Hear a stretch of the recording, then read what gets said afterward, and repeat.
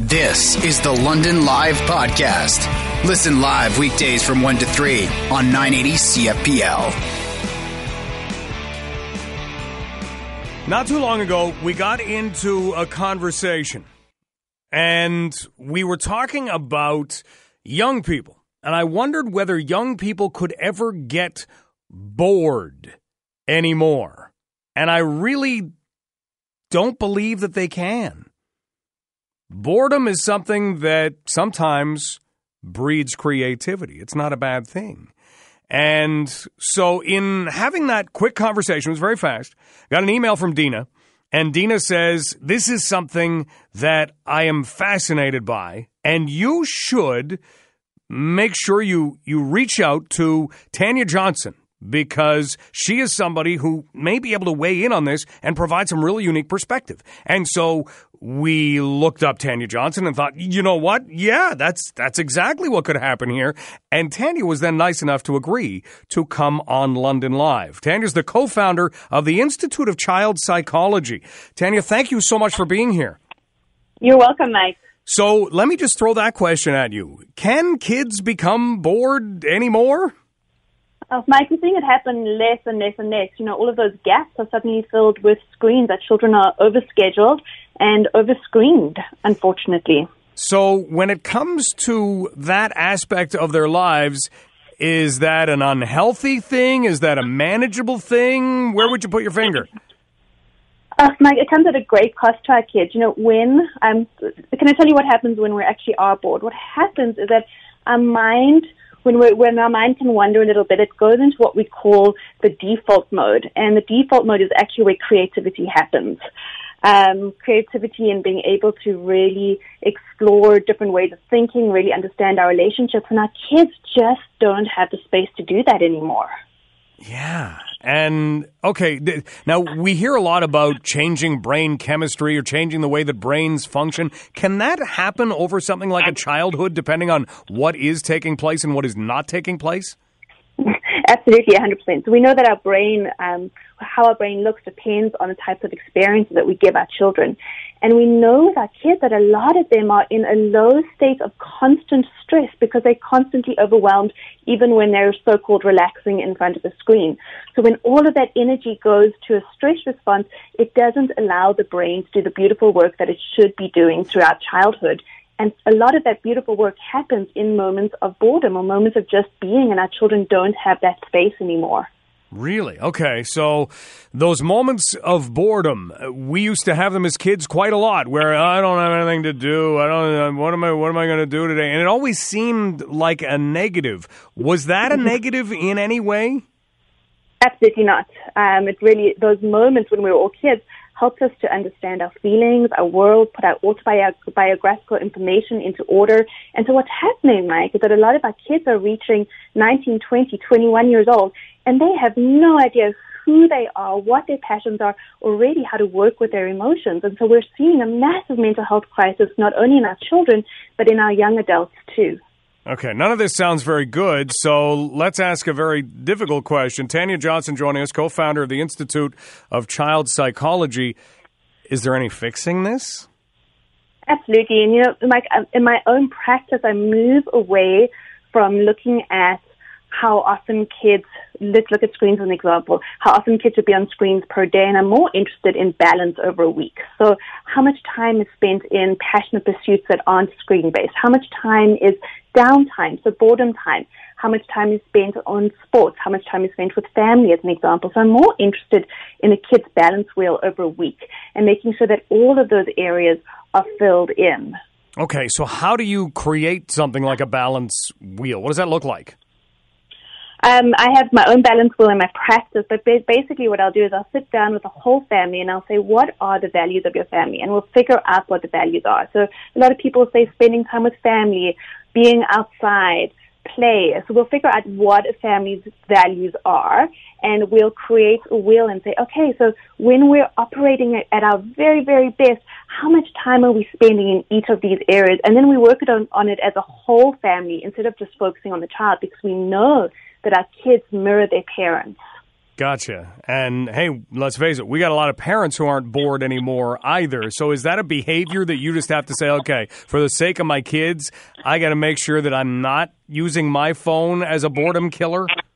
100%, 100%. And I can guarantee you, whatever you do on your phone is what your child will eventually mirror. You have to think, what I want for my kids, what I want for my family, and therein lies the answer. Tanya Johnson with us, co-founder of the Institute of Child Psychology. We're talking about whether or not kids can be bored anymore. And as Tanya says, there's a lot going on that they just pick up the screen and you lose those downtimes in life. So in terms of, I guess, the screens that kids get, I mean, they'll start on them at 2 years old, and you would think, okay, well, that's not a bad thing because they'll have to know this technology and they become more adept at this technology and their brains accept it. But at the same time, do you have ages that you say, okay, this age is probably too young, or this age is probably too young for a phone, or can you blanket it like that, or does it depend on the kid? Yeah, Mike, really we want to limit screen time as much as possible for kids under the age of 3. And then from 3, I would say all the way through elementary school, as much as we can co-view with our children. So an hour a day max of entertainment screens, and then having parents actually sit there and be engaged in what their kids are watching, so that they can discuss what they're learning about, discuss the feelings that the children are viewing, and be a part of that digital experience. We know that when parents are digital mentors, that the outcomes when it comes to digital technology is much, much, much better instead of just being on the side. All right. Well, that at least has a positive to it. So do the job of a parent and make sure you're watching what's going on and watching how much of it is there. In terms of putting limits, sometimes, parents struggle to say, okay, put that down or don't use that. Do you use a hard limit in your mind or do you just kind of play it by ear? My own practice, I always say for our younger kids, we don't really want more than an hour a day. And there's some great tools online. You can literally just Google family media plan, where the whole family sits down and comes up with a family media plan together. And again, targeting all members of the family. One of the things I always do when ending screen time is instead of just saying, yell at your kid from a different room, come in, sit down next to them, talk to them about what they're actually playing on or what they're watching. So we bring them back into reality, use a little bit of touch, and then transition them out of that screen time. How concerned are you for the future in that probably not a lot of families are taking the time to pay attention to how much screen time their kids are making use of? Yeah, Mike, I'm really concerned. We're seeing that stress is increasing in our youth, and we know that when stress increases that it leads to mental health issues. And I think unless we actually become proactive and as a family and as a community say, enough, digital media is here to stay, but it can only be a part of our world. It cannot be our whole world. Unless we say that, we're in for a tough time later on with our kids. Well said. Thank you so much for the time and the insight on this. You're welcome. Thank you so much for having me. Have a great afternoon. You too, Max. Bye-bye. Bye-bye. That is Tanya Johnson, co-founder of the Institute of Child Psychology. And again, your phone will spit out how many hours you were on it this week. It's very easy to figure out what you were using, what apps you were using. It keeps all that data. And as Tanya says, we've been given all these cool tools, all these cool things to use, but no instruction book. Because there isn't an instruction book. And there's no instruction book for kids. But yeah, to keep it, because it's addictive. It is. Picking up your phone and looking at it is addictive. I'm addicted to checking sports scores. That's terrible. I've got to cut that out. I'll look up sports scores of some hockey league in Sweden sometimes. What am I doing? And then you catch yourself and you think, put that down. What are you doing? And that's something that, as Tanya points out, we've all got to be cognizant of, especially if you've got kids around. Digital media can be a part of your life, and I love that. It can't be all of your life. And so often, it is the fallback to anything that is not something else that we are doing.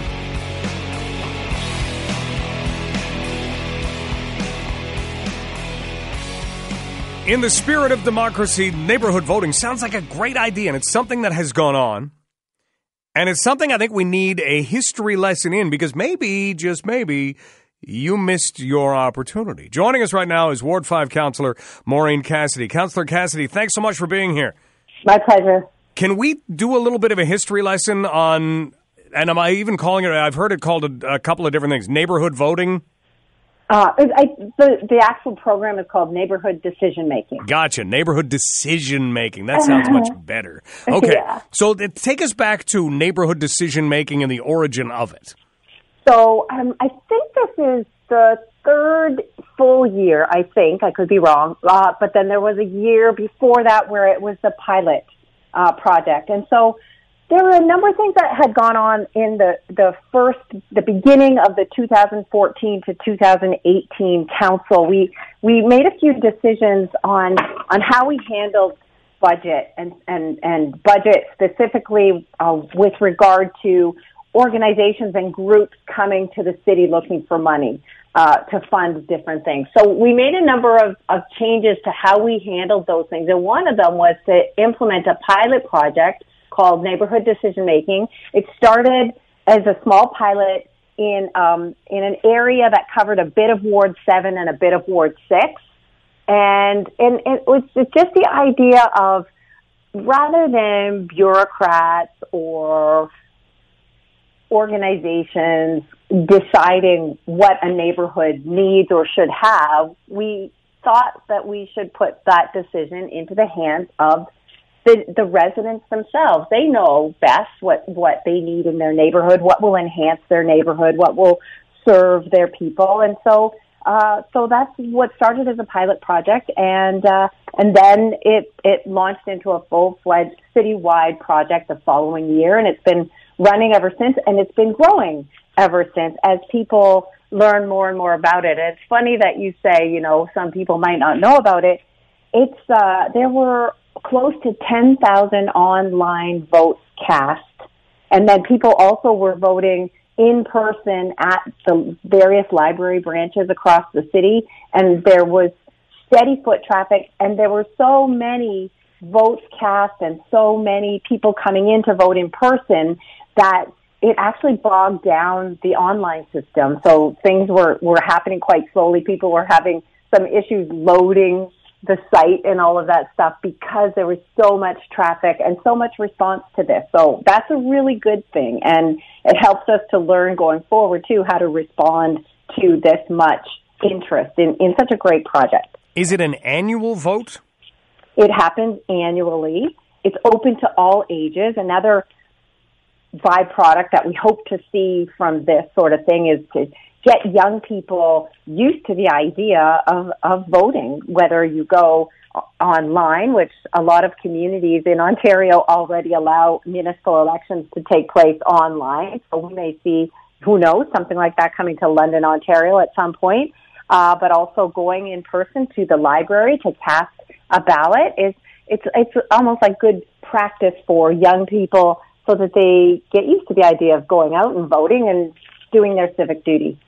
We're talking with Ward 5 Councillor Maureen Cassidy about neighborhood decision making. So the latest vote has now gone by. When the data comes in, how do you make use of that? So there's $250,000 citywide for the entire project or program, and the city's been cut up into 5 different zones. So it's not by ward; it's by zone, and each zone gets $50,000 per project. So no individual project can be awarded more than $30,000 because we want to try to spread it around as much as possible.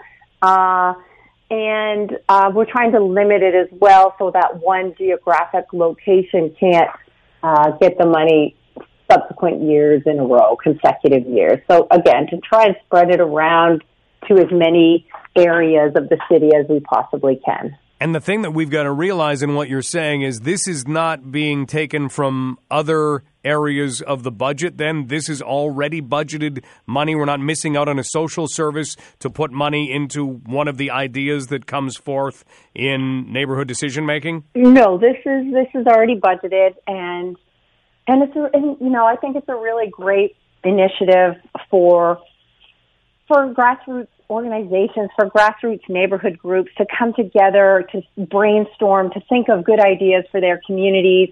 I know in Ward 5 there was one idea for a pollinator garden along the Stony Creek in Ward 5. So personally, I think that's a great idea, and we know that bee health and pollinator in general, pollinator health is good for our ecosystem, good for our environment, and it provides learning opportunities for kids and things like that. So there's all sorts of different ideas around.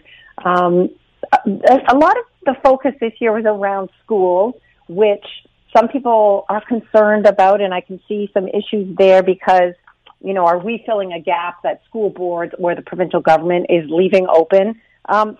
We're learning as we go along in this program. As I said, it hasn't been around forever. It's fairly new, and we're learning as we go. Like I said, we did some tweaks to the program this year by putting in a dollar cap on each individual project award.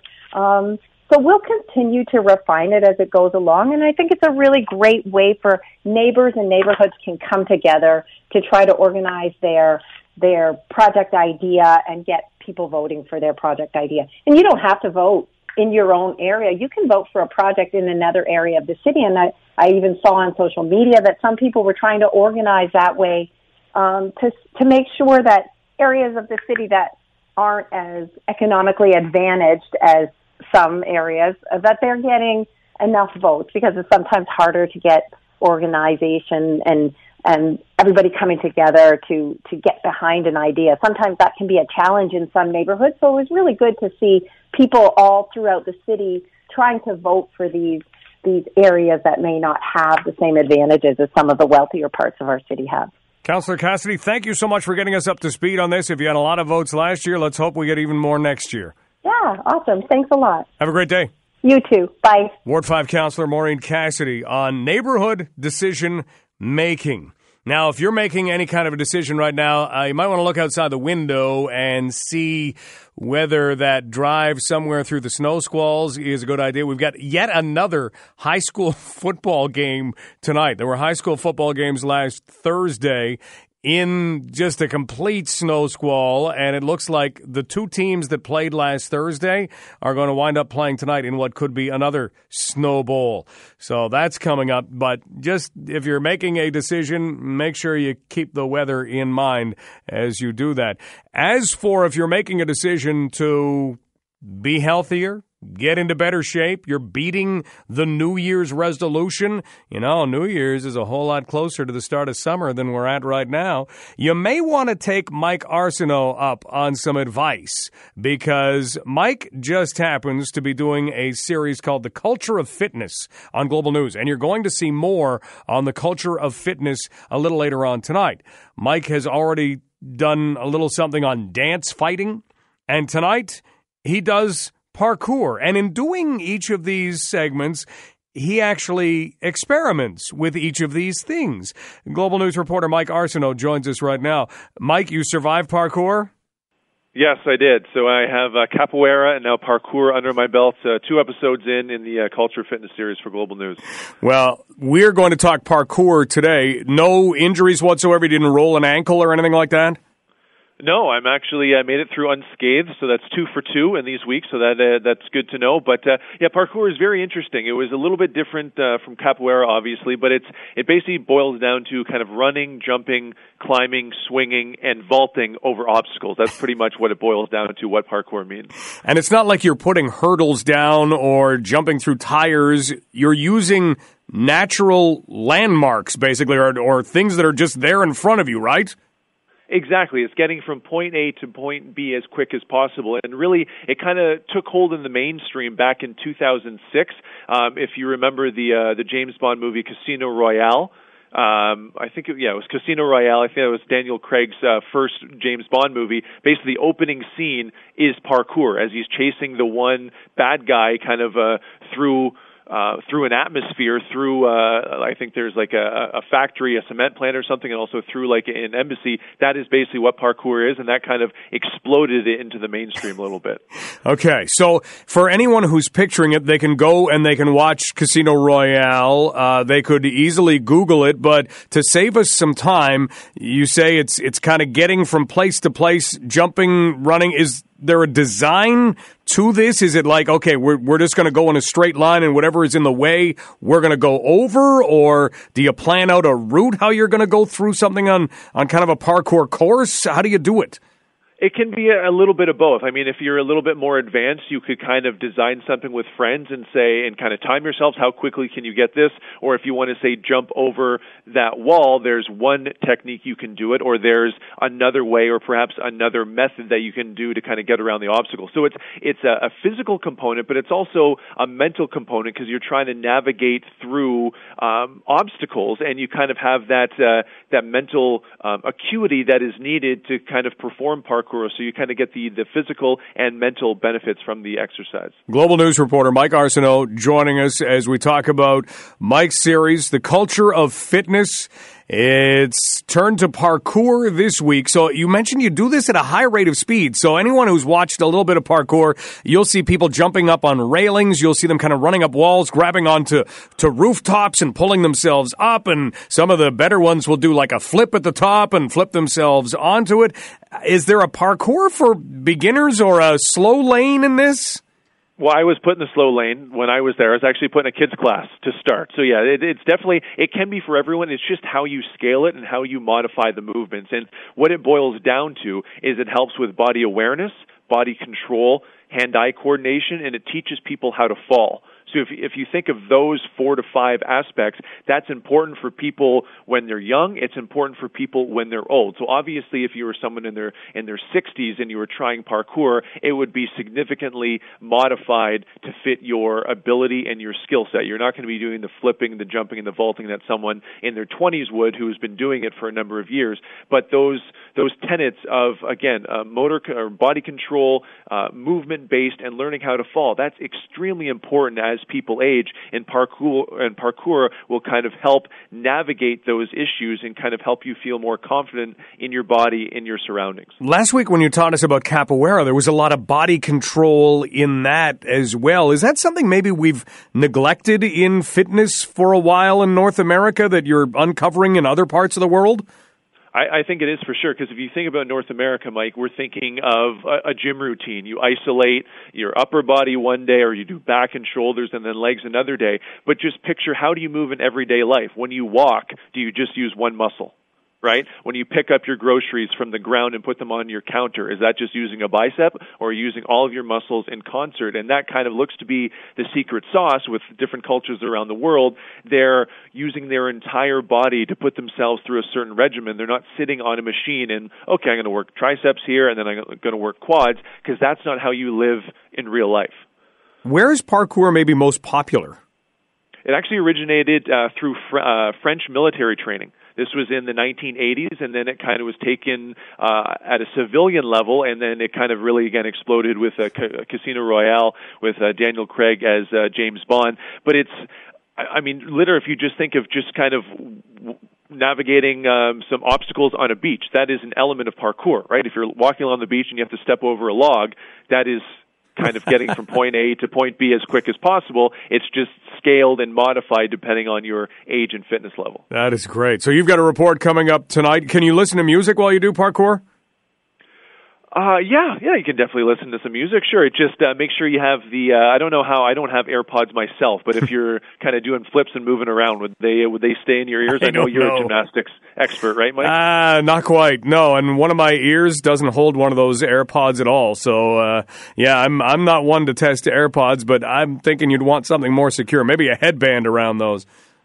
Or just duct tape it. Just duct tape them That's good. To your ears. There that you go. Could be a new style. Duct tape around the head. You won't lose anything. Mike, thanks so much for the series. Thanks so much for the time. We'll look forward to seeing that tonight. Thanks, Mike. Talk to you soon. Global News reporter Mike Arsenault on his series, The Culture of Fitness. Tonight, Mike attempts parkour, and you get the heads up on it. He survived it. You've been listening to the London Live Podcast. Catch the show live on weekdays from 1 to 3.